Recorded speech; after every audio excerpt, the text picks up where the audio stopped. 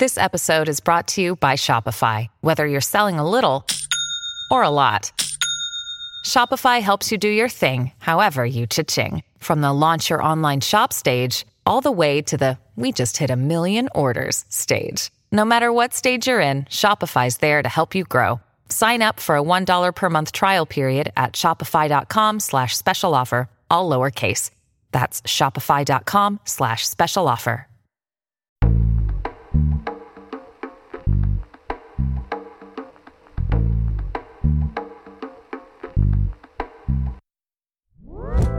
Hey everybody, welcome back for another episode of Melanated Faith.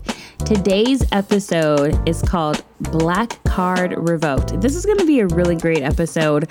I really think you are going to enjoy it. But if you didn't know, Black Card Revoked is also the name of a really fun game. And so we thought, why not start off with a little bit of fun? So we're going to be asking each other some Black Card Revoked questions. And I think this will be a really fun way to get us kicked off for the show. Yes. So the object of the game is you should know, the premise of the game is these are questions that if you're Black, you should know the answer to. If you don't, you lose your Black card. Your Black card is revoked. So Faith is going to go first. Okay. So question number 1. All your life you've had to A, obey your mom, B, fight, C, tell the truth. B, fight. Yes. The iconic quote from The Color Purple. I feel like I knew all my life I had to fight before I had ever even seen the movie or read the book. Me too. Me too. I knew that too. I didn't even know. I was like, I haven't even seen the movie. Okay. Question number 2. I don't have to do anything except A, pay taxes and mind my business. B, clean my house and keep my nose clean. C, stay Black and die. I've heard different Black people say different iterations of this. So I am going to say what I've always heard, which is C, stay Black and die. Yes, that is the correct answer. Okay. Question number 3. If young Metro don't trust you, what might Future do? A, shoot you. B, I don't know who that is. C, call the police. You know, I'm not sure the answer to this, but I'm going to go with A.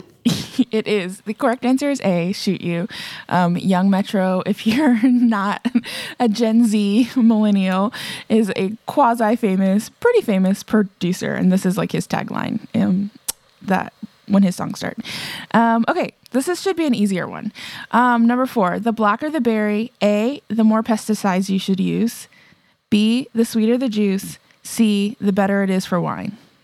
It is the sweeter the juice, which I think is B. Great job. Faith, you're doing excellent. Okay, last question. Who wrote the autobiography of Malcolm X? A, Alex Haley. B, Malcolm X. C, James Baldwin. So my inclination is to go back and forth between A and B, but I think it's A, which is Alex Haley. Yes, that is correct. That was a trick question. I think Malcolm X told his story to Alex Haley, who wrote it down. So, which is why it technically qualifies as an autobiography. See, they be trying to get you because I was like, I thought Malcolm wrote his own autobiography. But I remember hearing the name Alex Haley, so like I feel like I've had it like associated in my head both ways. Yes. Anyway, yes, great job, Faith. You kept your Black card. You know, I'm just really trying, but I'm gonna be honest with y'all. When I play this game with a bunch of people and like there's other harder questions, I lose and my Black card does get revoked. So, okay. I am Catherine. It's your turn. So here's your first question. What might Mama tell you before going into any store? A, don't touch nothing. B, don't ask for nothing. C, don't look at nothing. And then there's D, all of the above. I don't know about your mom, but the answer in the Freeman household is D, all of the above. You don't touch anything. Don't even look at anything. Because if you look at something, you might get ideas. And definitely don't ask for anything. That is definitely a no-no. Don't ask for anything. That is correct. Okay, you will definitely know this one. What does Beyonce carry in her bag? A, a bat. B, pepper spray. C, a slap for Jay-Z. Or D, hot sauce. Well, I do think that we should acknowledge that she should carry some slaps for Jay-Z. But the correct answer is D, hot sauce. There you go. What does it mean if your ear keeps itching? A, you need to wash. B, somebody is talking about you. C, you need to see a doctor. Or D, you're about to fall in love. B, someone is talking about you. Yes. Who played Ricky in Boys in the Hood? A, Ice Cube. B, Tupac. C, Morris Chestnut. D, Cuba Gooding Jr. Okay, let me just get in my head. Ricky! Okay. It is... Oh, okay, so I get the character... Oh, gosh. I'm pretty sure if I visualize that scene, it is Morris Chestnut running. So I'm going to go with Morris Chestnut. C. You are correct. What? Look at her. She just dissected the scene and everything. I'm really shocked that I remember that. I think that scene is just really memorable. I don't think I've seen that movie that many times. So I'm really proud of myself for getting that one right. And then a scrub is a cleaning device, B, an outfit worn by doctors, C, a beauty product, or D, a guy that can't get no love from me. D. Middle school Catherine is like stoked. A guy that cannot get no love from me. Thank you, TLC. Last question. Who taught you how to spell independent? A, a teacher. B, Destiny's Child. C, Lil Webby. D, Lil Boosie. Okay. So I love this question. I think people who know me would think the answer is Destiny's Child, but they don't spell out independent in Independent Women. So I'm going to say Little Webby taught me how to spell it correctly and in a way that's rhythmic and fun to remember. Yes, yes, yes. If you don't know, come on, y'all. INDEPENDENT. Do you know what that means, man? Okay, so, if you don't know that song, you missing out. You need to just play that back.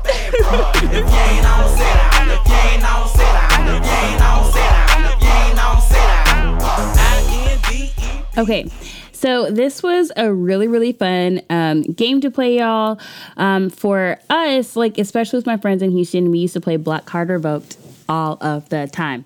Okay, but we're going to jump into our show. So, Catherine, let's talk a little bit about blackness. Why are the limited notions of blackness harmful?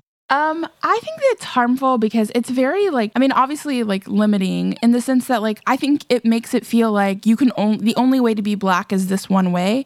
And I think it's also can sometimes be tied to this idea of white is right? So it's I don't know, if you like country music or you speak a certain way and that you're acting white. And so then it becomes this sort of, where things that are stereotypically black can be treated as bad and things that are stereotypically white are automatically better or good. But I also think just for kids, it's you just don't get to explore the fullness of creation or just things that you're interested in because you're really worried about I don't want to be the wrong kind of black person. Mm-hmm. I also think too that one of the most interesting parts of this is that there's a lot of different cultural norms, and if you feel like you are going outside of those cultural norms, it can be oh wait, do I want to go this direction or not? Is my black card going to be revoked? And I think when we really limit ourselves and limit our thoughts and perceptions of what blackness is, we don't actually explore what else there is out there for us. Also, this goes to perceptions people put on you, if that makes any sense. So people might have an idea of what this looks like, of what blackness looks like. And if you're in an environment where you're one of the few black people, you can start to feel am I limited to what people just think of me? They might just think of me as an athlete, but let's say you want to write plays or you want to act in plays. Like, you're more than just like what people's limited perception is of you. And I think it can be hard sometimes if you don't have people like exploring outside of the boxes of what people or society or culture tells you to be. And so I think that's why it's great to just really find your interest, whatever those might be, even if they're different. Yeah, I agree. Whatever you're interested in. And that's the thing. It's like whatever you're interested in is the Black thing to be interested in, right? Because you're a Black person. Yes. It's like Lizzo, someone did an interview with Lizzo and they were like, what do you say to your critics that say you don't make Black music? And she was like, well, I'm a Black woman and I make music, so I make Black music. And I love this of like, let's reframe that idea of like, if you're into like gaming or like nerdy stuff or whatever, that there is a space for you. You can be that and still be the quote unquote right type of Black person. Okay, so Faith, maybe from your childhood or like personal experiences growing up, were you ever told that you spoke like a white girl? And then how did that make you feel? And how do you get out of that those sort of maybe negative or limited perceptions? Yeah, so I was told that I talk like a white girl from white people, and I was also told it by Black people, like have said it to me too. And I used to tell people when I was little, like my mom does not allow me to talk slang. Like she doesn't let me, and it's not allowed in our household. And so that was just something that she just didn't prefer. And it wasn't that we didn't know how to. It's just that she was like, that's just not what I want you to do. So we weren't allowed. And I think for me, sometimes it felt like I was kind of like on the out when it was with when Black people said it to me, it felt a little bit different. But when white people said it to me, it felt like, oh, see, like we're kind of like accepting you because you're not one of them, and it took me time to really like deconstruct and work through my identity. But one thing I realized was that accepting that somebody is accepting me because they feel like I have more of a proximity to whiteness is not the kind of acceptance that I want. And I also had to gain confidence in my own self to say it doesn't matter how I talk, I'm Black. And there's nothing that is changing that. I'm not exempt from anything that I've experienced just because I talk this way. And talking this way isn't going to like help people, truly see my humanity, if that makes any sense. Like, people who talk properly aren't any less likely to experience racism or, any of those other things. And so I just had to accept, like, I'm Black. This is how I talk. And I'm not doing this to fit in with anyone. I'm not doing this to please anybody. I'm just showing up as my full self. And I had to be okay with that regardless of what anybody had to say about it. Yeah, I think that's right. I mean, I was told the same thing too by white and Black people growing up. And I think to the thing that you said about like, I think it took me a while. I can remember being younger and feeling like, oh, wow, like, yes, like I'm getting this right. And then getting to a point of like realizing that, particularly when white people say that, it's coming from a place of like, you feel like sort of quote unquote slang is bad or like Black vernacular is bad.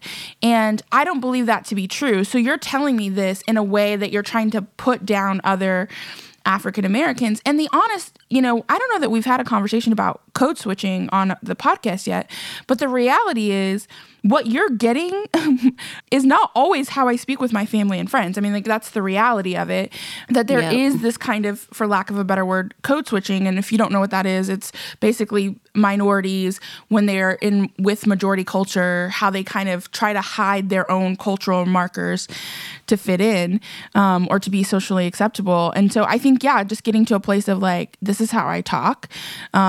And I also speak slang. I also have a law degree, and I'm not less smart, or African Americans that use African American vernacular are not less smart. And the funny thing is, like, we can see that, right? Because you see all these like Nike commercials or like Sprite. Sprite is like notorious for this, for taking Black slang. I'm trying to think of some examples of like, oh, on fleek, slay. You see like pray, slay. I see like white suburban moms with these shirts on, and it's like that came from Black culture. And so then to say like, oh, well, you speak white, so you're somehow better or smarter, it's like, well, that's not actually true, because you're happy to participate in this culture as long as it doesn't come from Black people. And I think that's what you're getting at, of like this whole idea of like that can be rooted in anti-Blackness and like not wanting to participate in that system. And so, it makes me feel uncomfortable now, but I definitely know there was a time in my life where I was like, oh, this is great. Like I'm the right kind. I'm the right kind of Black person. And it's like, me too. But the thing is, you quickly learn, as you said, like being the right kind of Black person doesn't protect you from really anything. Just like maybe it lulls you into a sense of comfort, and then, the sunken place. The sunken place. And then you're reminded, oh no, there is no right kind of Black person. Exactly. Like, exactly. You can be the right kind of Black person and still be chased around a store. And because, when people are racist and have racist ideas, it doesn't matter. Like they don't give you this space to show like, oh, I have a law degree, or oh, I have a master's degree, You don't get a pass. Yeah. So, but yeah, I completely agree that you got to be careful with stuff like that, because it can be rooted in anti-Blackness. Yeah, it can be. And as you were talking, one thing I was thinking about was, so the other day, my brother and I were at the golf course, and we were doing this event for Be the Bridge, and he was filming it. And this guy was playing these like jams in his cart as he was driving his cart around. And my brother, like from a distance, yells over to him and goes, "Man, that slaps. Everything you playing, man, that's hidden." He was like, "Oh man, that's that stuff, ain't it though? That's that stuff, ain't it though?"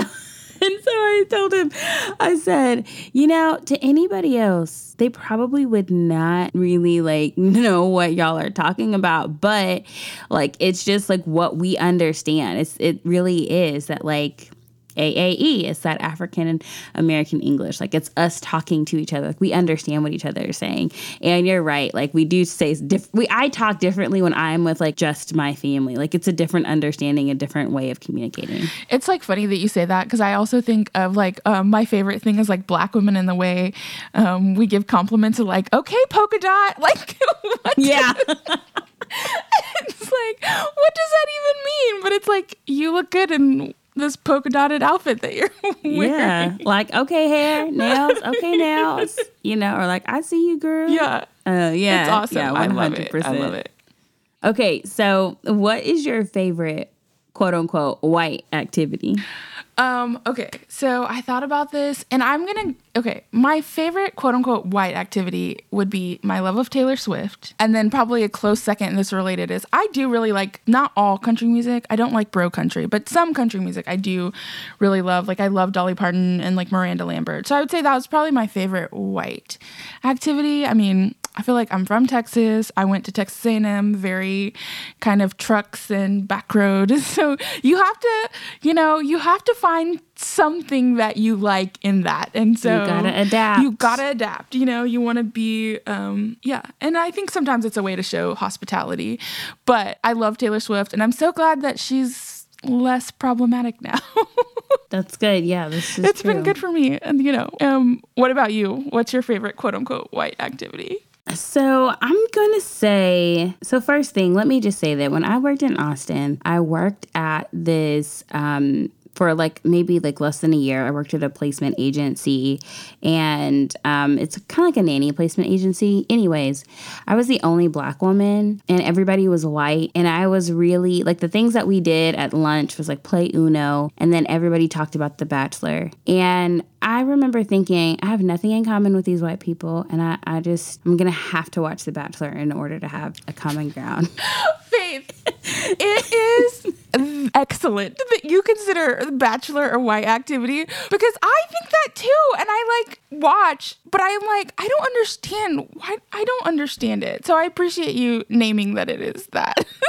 I mean, yeah, like I had watched like a season or something like once before, but that season, like I had to be invested. Like I had to watch it in order to have something to talk about. And so this past season, I might have watched a little bit of it. And sometimes like I'll watch a little, just depending on like, where I'm at with my reality shows, because I do like reality shows, but typically The Bachelor's not like my favorite one. Like I did watch the one with Rachel, the Black girl, because I was like, okay, yeah, I gotta watch that.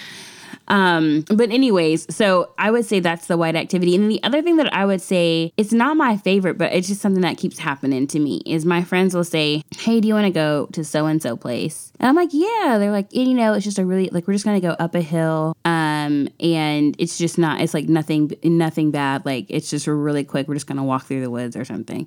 When I tell you it's like an accidental hike, and I find myself constantly on these accidental hikes, I'm like, yo, y'all need to tell me I'm going on a hike. I keep showing up to these situations and we are like going up through woods and mountains and stuff. And like, that was not what my head was prepared for. So I'm not against hike, but I'm not like a hike, like I just love to hike. No, I would rather sit outside in nature with a book or, you know, my brunch or wine or something. But I'm really not trying to, like, when the weekend hits, I'm not like, let's go through the woods. Like, let's go up. No, I think of like, that's not me. I think of like going through the woods of like horror movies where people are like, I don't know where the villain is.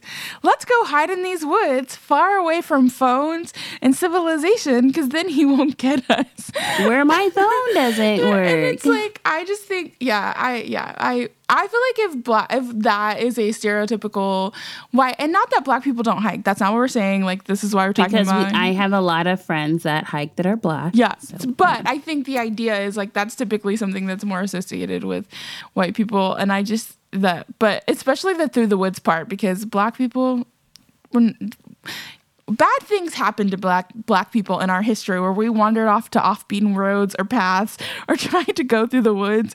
And so that is really you can't be springing no spontaneous trip through the woods. Yes.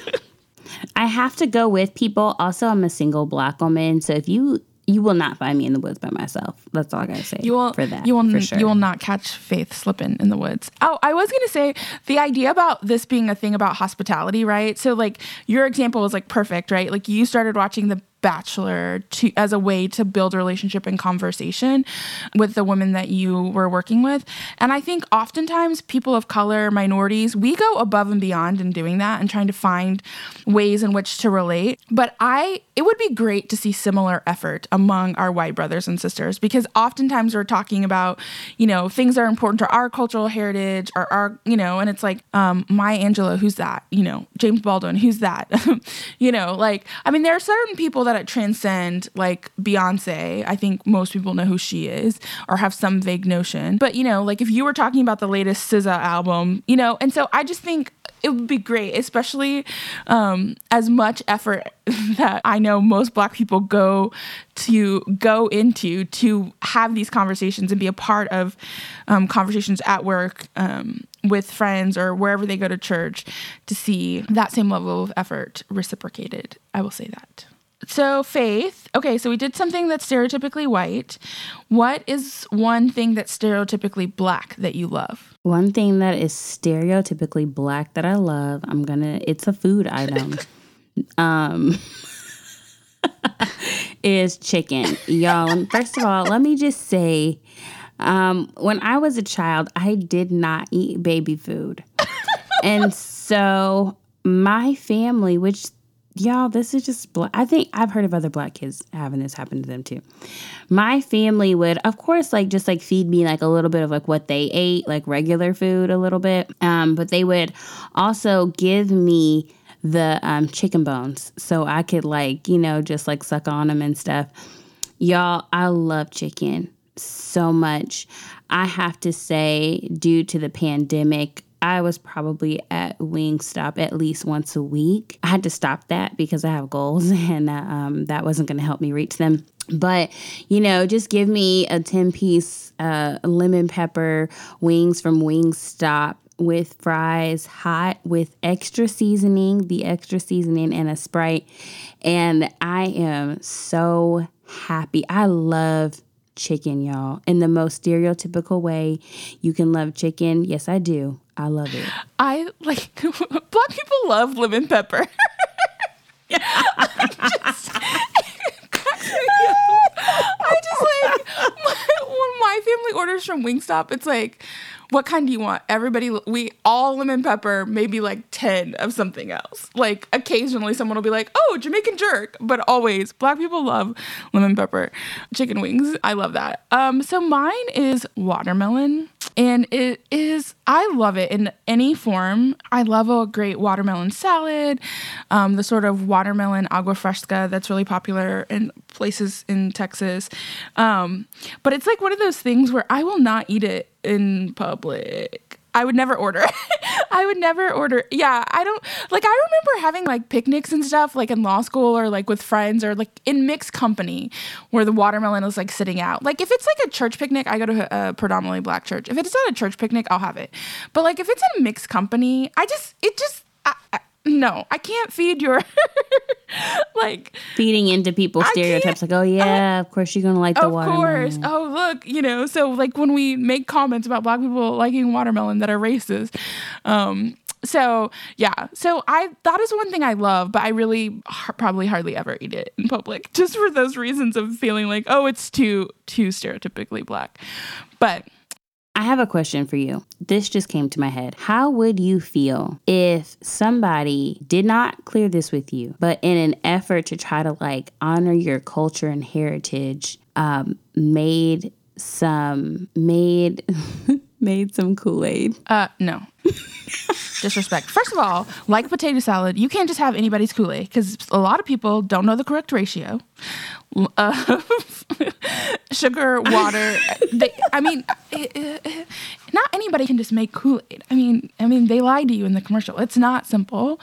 There's some mathematics involved. But I also think, okay, so the whole time we were talking, I was thinking of this thing. So when I was in law school, we had, for Black History Month, one of the things that the Black Law Students Association would sell plates of food to like raise money for events of the year. And one year, so historically, it had always been some sort of soul food dinner. So like fried chicken, greens, cornbread, black eyed peas, like sweet potatoes, and then maybe like some sort of pie or cobbler on the side. One year, there was a huge debate within the organization about how that feeds stereotypes into feeding like fried chicken. And it was like we spent an entire meeting, probably several hours arguing back and forth about whether or not we should do this because it feeds this stereotype that, Faith and I were talking about around food. And so the compromise was like, well, we can highlight lots of different African cultures. So then it ended up being like a mishmash of like, like Nigerian food or like Jamaican food or like other parts of like, the diaspora, but it was really funny because the flavors did not mesh at all. But I mean, just to show you that like, a lot of thought, Black people are thinking about these things a lot, especially with mixed company of like not wanting to feed stereotypes, but then also being like, we're serving fried chicken because it's super easy to like get together. We all like fried chicken. This is something we would likely eat on a Sunday after church, but this is not what we can present to these people at this institution. Yes. So yes. I would say I appreciate maybe the thought, like you're trying to create hospitality, but I would also say don't, for a lack of a better term, don't start none, won't be none. Like just don't assume, don't make any assumptions, just serve iced tea and lemonade. And if your friend shows up with Kool-Aid that they themselves made, that's something else. But don't try to make Kool-Aid or, oh, I know you people like chicken.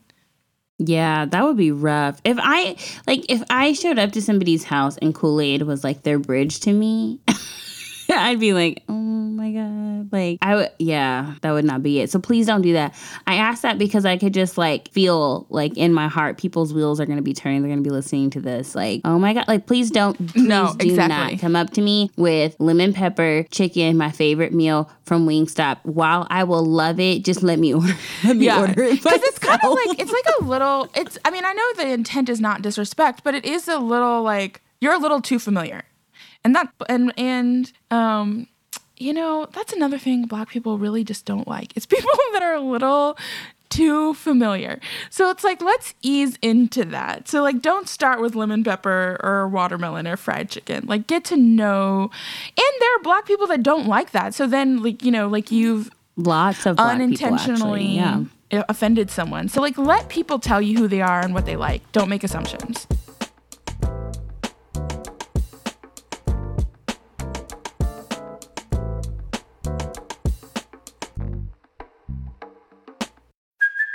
Hey, it's Kaylee Cuoco for Priceline. Ready to go to your happy place for a happy price? Well, why didn't you say so? Just download the Priceline app right now and save up to 60% on hotels. So whether it's Cousin Kevin's Kazoo Concert in Kansas City, go Kevin, or Becky's Bachelorette Bash in Bermuda, you never have to miss a trip ever again. So download the Priceline app today. Your savings are waiting.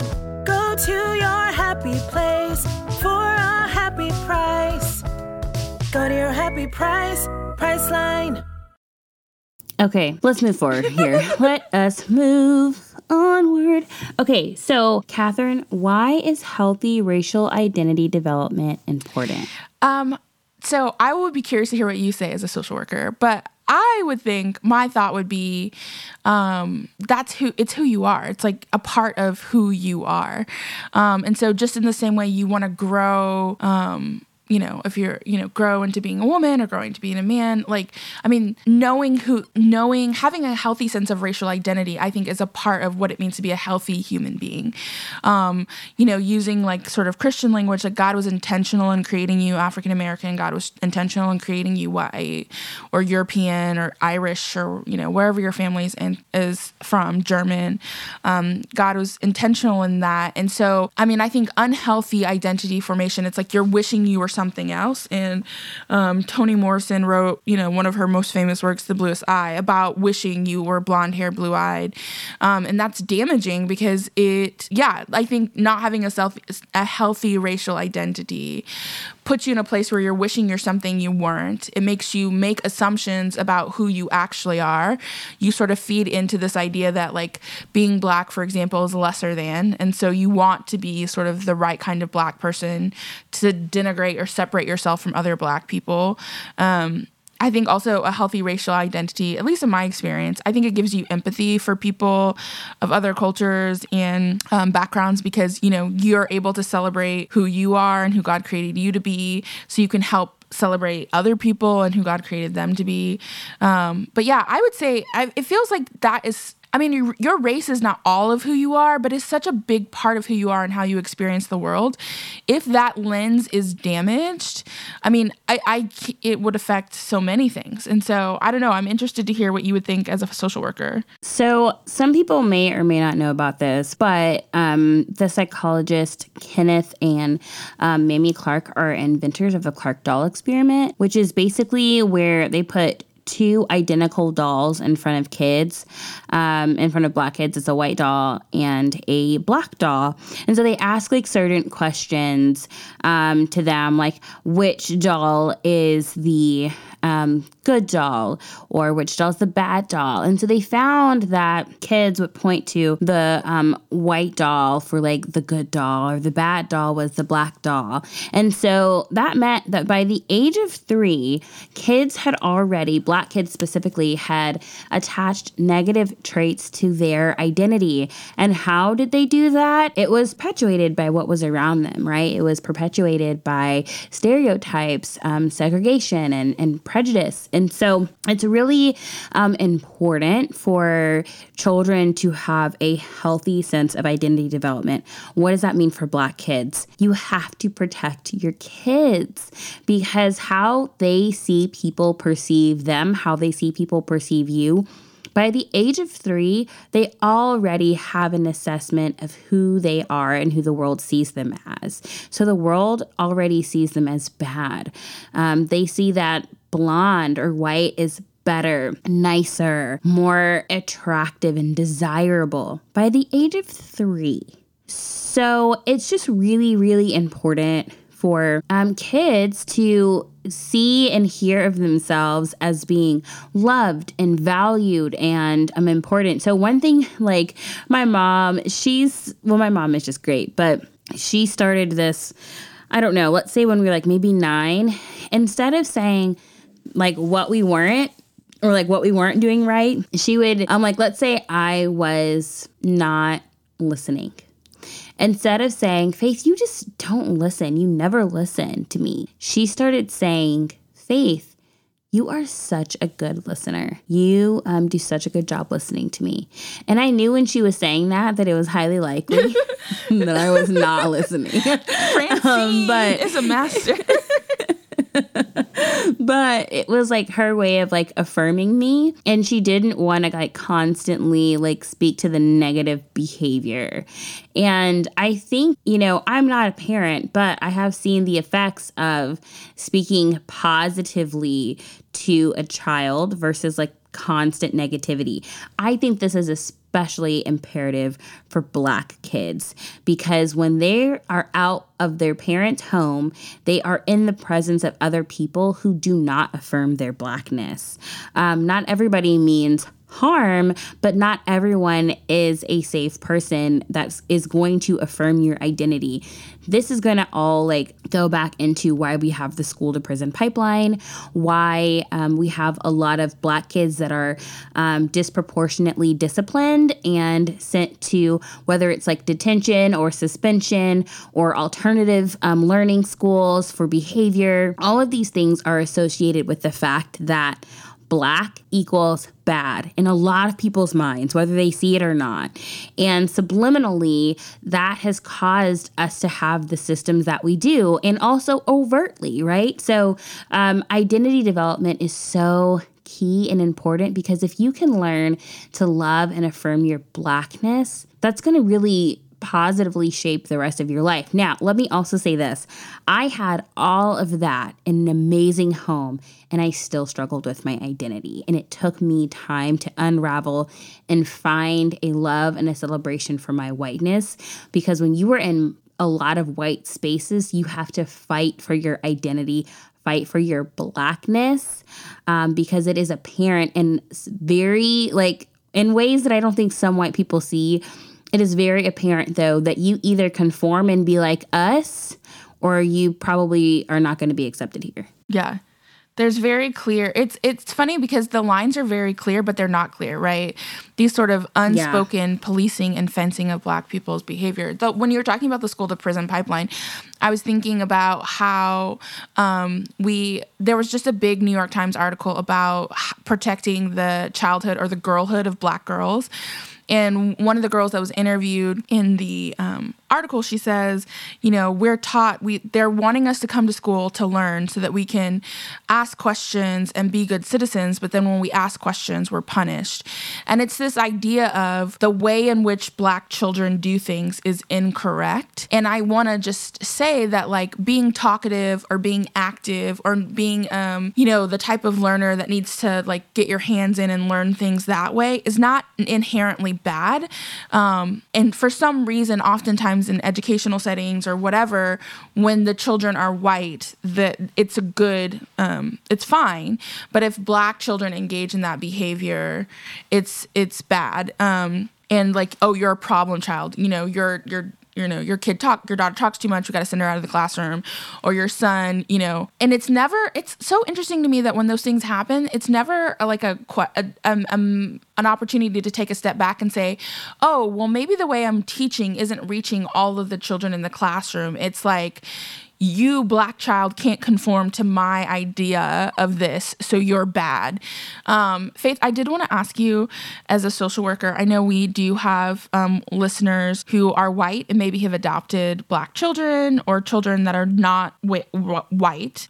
They have adopted children that are not white. And so I know you've worked in that area before, but what would be some things that you could offer transracial adoptive parents on helping their kids have healthy racial identity? Yeah. So the first thing I would say is if you're an adoptive parent, if you are wanting to be an adoptive parent, to listen to adult adoptees. That's very, very crucial. If you're not following adult adoptees, especially adult adoptees of color, like pause this and do that immediately.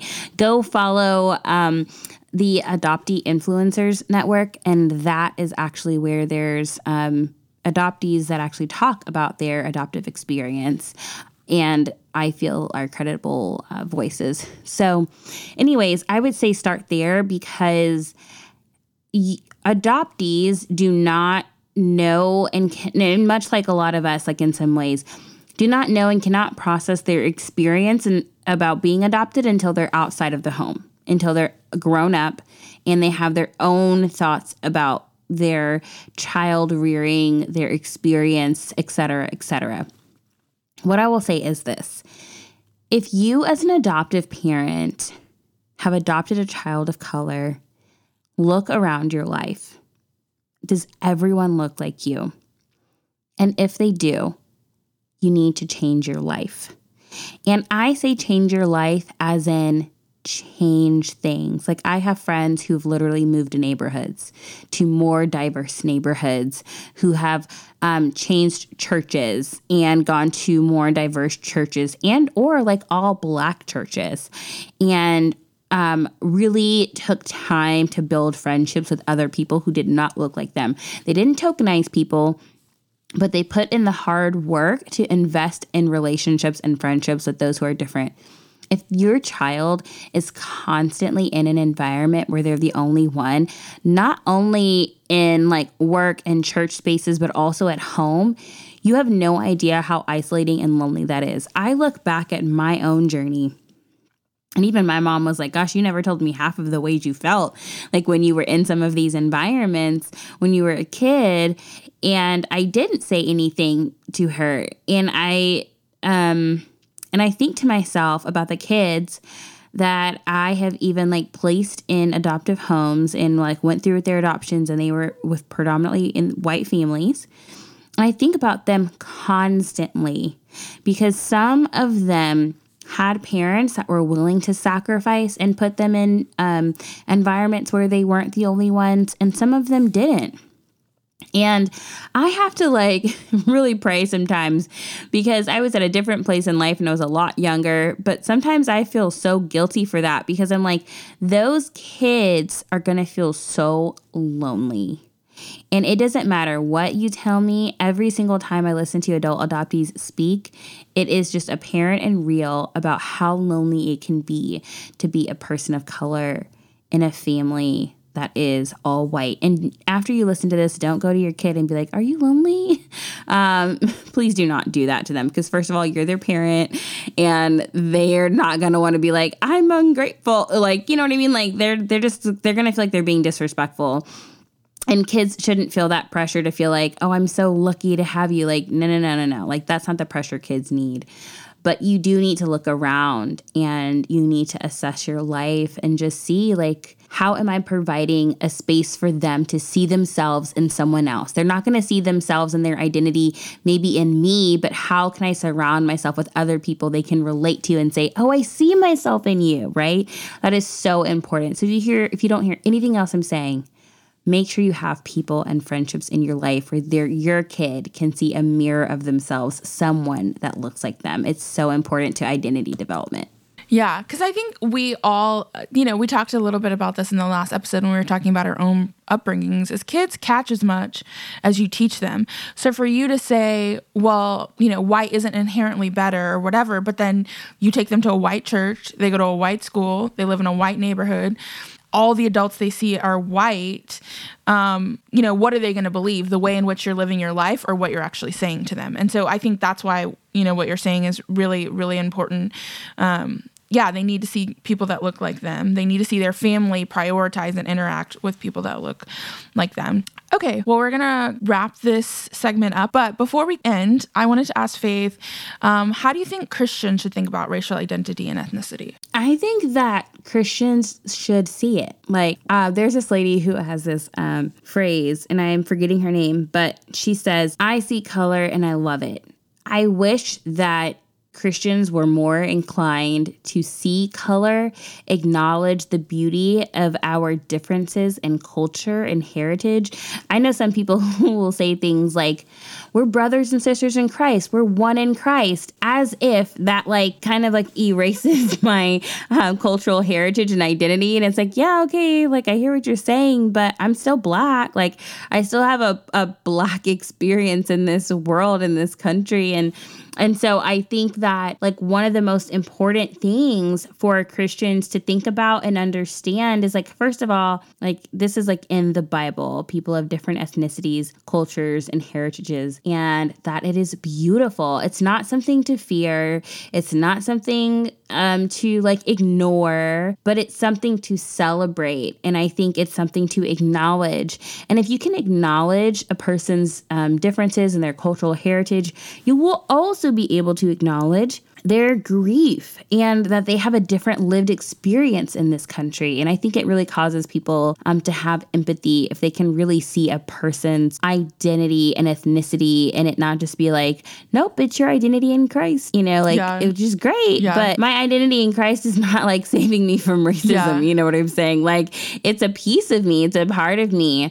But in order for me to really live in and walk in this country and have the experiences that I do, I need friendships and people that are willing to see me for my full self, who God has made me to be, and to be open not only to seeing it, but speaking up and acting because they see, wow, like she is made in the image of God. She is valuable. And I am not going to allow myself to be quiet or to look past like who she is beyond just like the commonality that we might have in our faith. Yeah, no, that's really good.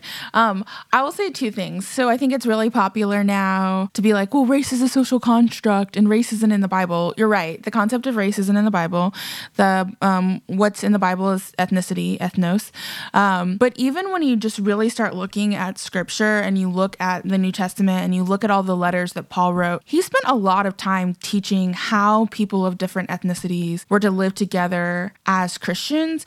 And so this idea that it didn't matter, I mean, if you look at the context of that verse where Paul talks about being a Hebrew of Hebrews, well, why would he brag about that? Why would he be talking about that if it didn't matter? His Hebrew culture, his Jewish culture didn't matter.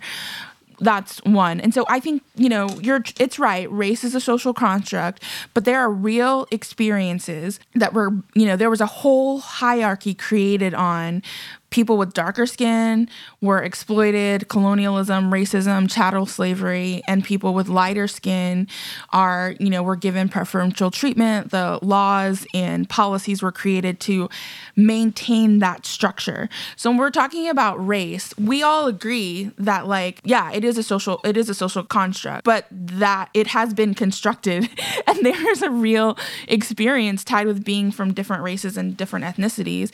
And I think to the thing you said about, if you go to Revelations, it talks about every tribe, every tongue, every nation. Again, why would that say that when we get to heaven, all that matters is we're all one in Christ? No, like God was intentional in creating us with our ethnic identities, our languages, however God created you, you're Native American, your tribe, whatever. And so to minimize that is in some ways to minimize God's creation and his intentional work. But one thing, okay, so this is really interesting that I learned today, so I'm going to share. So one of my classes is a class, we're outside on a farm because we're learning about creation. And today's guest speaker was talking about ecology and diversity in farming and ethical practices in farming. And one of the things he said, kind of just as a throwaway line, is that diversity creates stability. So in nature, if every animal was the same and created the same, had the same function, basically the world would fall apart. And I love that idea of diversity creating stability because it's yes, you need all of these different parts for there to be this sort of beautiful, flourishing world. And so this idea of you can celebrate diversity, that it does do something really important, that sameness is not necessarily good, and that there's something, the fullness of who God is, talks about in scripture, we're created in the image of God. The fullness of who God is cannot be seen in any one racial identity or one ethnicity. And so it takes all of us. And so what is it that I can learn about God in my Korean brothers and sisters and so I just think, if I will leave with anything, I agree. It's okay for people to celebrate their ethnic heritage or their racial heritage. That does not take away from their identity identity in Christ, because it's celebrating the work God did in creating them. And so, well, that's all we have for you guys today. Thank you so much for joining us. This has been so fun. Faith and I have made it through a whole episode maintaining our black card. And now we are going to go into our favorite segment and yours, Go Off Sis. And so today I'm going to let Faith go first. So the thing that I'm excited about is, well, it's my birthday month, and I'm one of those people who believes in a whole birthday month. Not everybody is this way. This is me, and I'm owning it, you know? Faith, so do you think this is an 8 thing? Because July is my birthday month. We will be celebrating all month. I wonder if it could be. I don't know well, it might be. Because I have another friend, and I mean, it was basically like her, like a month and a half, maybe 2 months of her birthday. And she was like, I am celebrating it, but I'm turning 30. Yay. This is definitely my birthday month. For me, it's my birthday month. I was supposed to be out of the country. I'm not going to be out of the country, obviously. But don't you worry. In a few months from now, I'm going to find myself somewhere for a trip for my 30th. But I am really excited. That's my bless. Am I excited? What I'm loving right now. And then something that is just a mess. Well, y'all, okay, so my mess is that a few weeks ago, a gentleman named Jonathan Price was shot by the police. There's still more to come on all of what happened, but essentially he was breaking up some kind of fight, domestic disturbance, and then just through a series of events, he was killed by the police.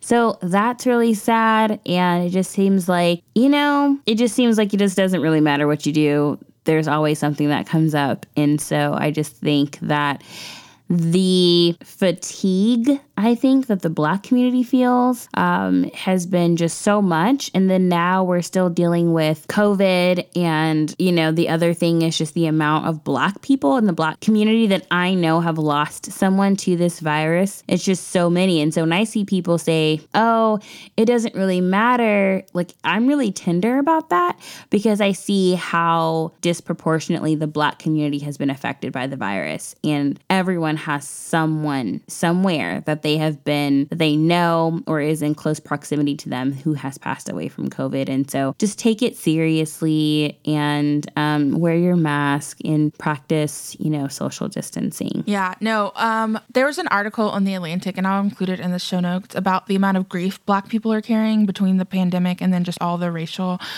inequality and killings that have happened in the last couple of months that are just splattered all across the news. But yeah, I agree with that. I think there's been a disproportionate effect. I mean, and even on Sundays, I'm reminded of this on Sundays. Most Black churches are still closed. They're doing church solely online. A lot of white churches, I'm not sure in your area, but in my area, a lot of white churches have opened back up. Some of them, they're requiring masks. You have to make a reservation. There's social distancing. But there's such a divide in even how we're experiencing this pandemic. Okay, so my bless is going to go out to the one and only Megan Thee Stallion. She was, I think we talked about, was shot earlier this year, but she performed the season premiere of Saturday Night Live, and she killed her performance. She talked a lot about protecting Black women and why protecting Black women is important. But I just also, too, just really appreciate her resilience, and her outlook on life of I'm watching her perform and I'm like, man, earlier this summer you had to have surgery on your feet, and not in a way that's like, oh, what happened to her wasn't real, but just that kind of, I think Black women everywhere can identify with this, right? Of this, like, you have this drive, you have these goals, this sort of get up and go, and like whatever happened to you, sometimes it can veer in a place that's unhealthy. You're not dealing with, your feelings. But I just watched that performance and I was just like in awe, like, wow, she really has, gotten herself together. She's not wallowing. She is like moving on with her career. She knows what her goals are, and she is not going to let this thing that happened become the defining thing of who she who she is or dim her voice. And I think you can celebrate that even if you don't agree with her music or you find her like lyrics too provocative. I mean, whenever I see a Black woman just like thriving and really owning that, I really am always in awe of that, because the world, it's really hard. And like some of us make it look really easy, but I think the reality is it's like whenever I see, you know, a Black woman in any sort of successful position, it's like, man, I know what you sacrificed and all the things you did to get to that place. And so I feel like for Megan, I just want to give her a shout out as my bless. My mess, I think I was going to say something about the virus. Guys, we're still in a pandemic. Please wear your mask. Yes. Please socially distance. Like, people are dying. And the thing about it is it's like, what does it mean to like love your neighbor? I think we are, you know, people have different access to healthcare. There's a lack of access to health insurance. So maybe for you, you're a person that has health insurance. You can go to the doctor and, you know, maybe your instance of coronavirus is relatively mild, but the chances are that you infect, you know, the bus driver, the Starbucks barista, these people that don't have the same access and the same resources than you. Like, if you're a Christian, to love your neighbor means, yes, I realize I could get this and it's not going to be that hard for me. You know, I have, you know, paid leave, I have sick leave, but think about the people that you can infect that do not have those things. And a lot of the people of color that have died, it's because they're essential workers. They didn't have jobs where they could just work from home. And it's like someone's, intentional or not, carelessness. And so I just, please, you know, care about other people as much as you care about yourself. Don't just think about how it's just like the flu for me, I could survive. It's not that way for everyone. So I would say that. And then I would say, if you're in a state that is early voting and you can safely vote in person, you know, it's a really great privilege to live mainly. And it is a great privilege. It is a great privilege to live in a democracy where you can vote about your representatives. That's not the only work you do in terms of activism and advocacy. Like, there should be more than just, you know, who you're voting for in October or November. But that is a really important part. So my other thing is to remind everyone to get out there and vote. Yeah. And man, we're so glad y'all joined us for this episode. This was a lot of fun. And more than anything, like, we hope that this made you laugh, but also like challenged you in some really great ways. So keep up with us on social media at Melanated Faith. We love talking to you all. So talk back to us. And then also join us on Patreon. We have an amazing community there, and we would love to see you support this work that we're doing and support the podcast. We will see you all next week.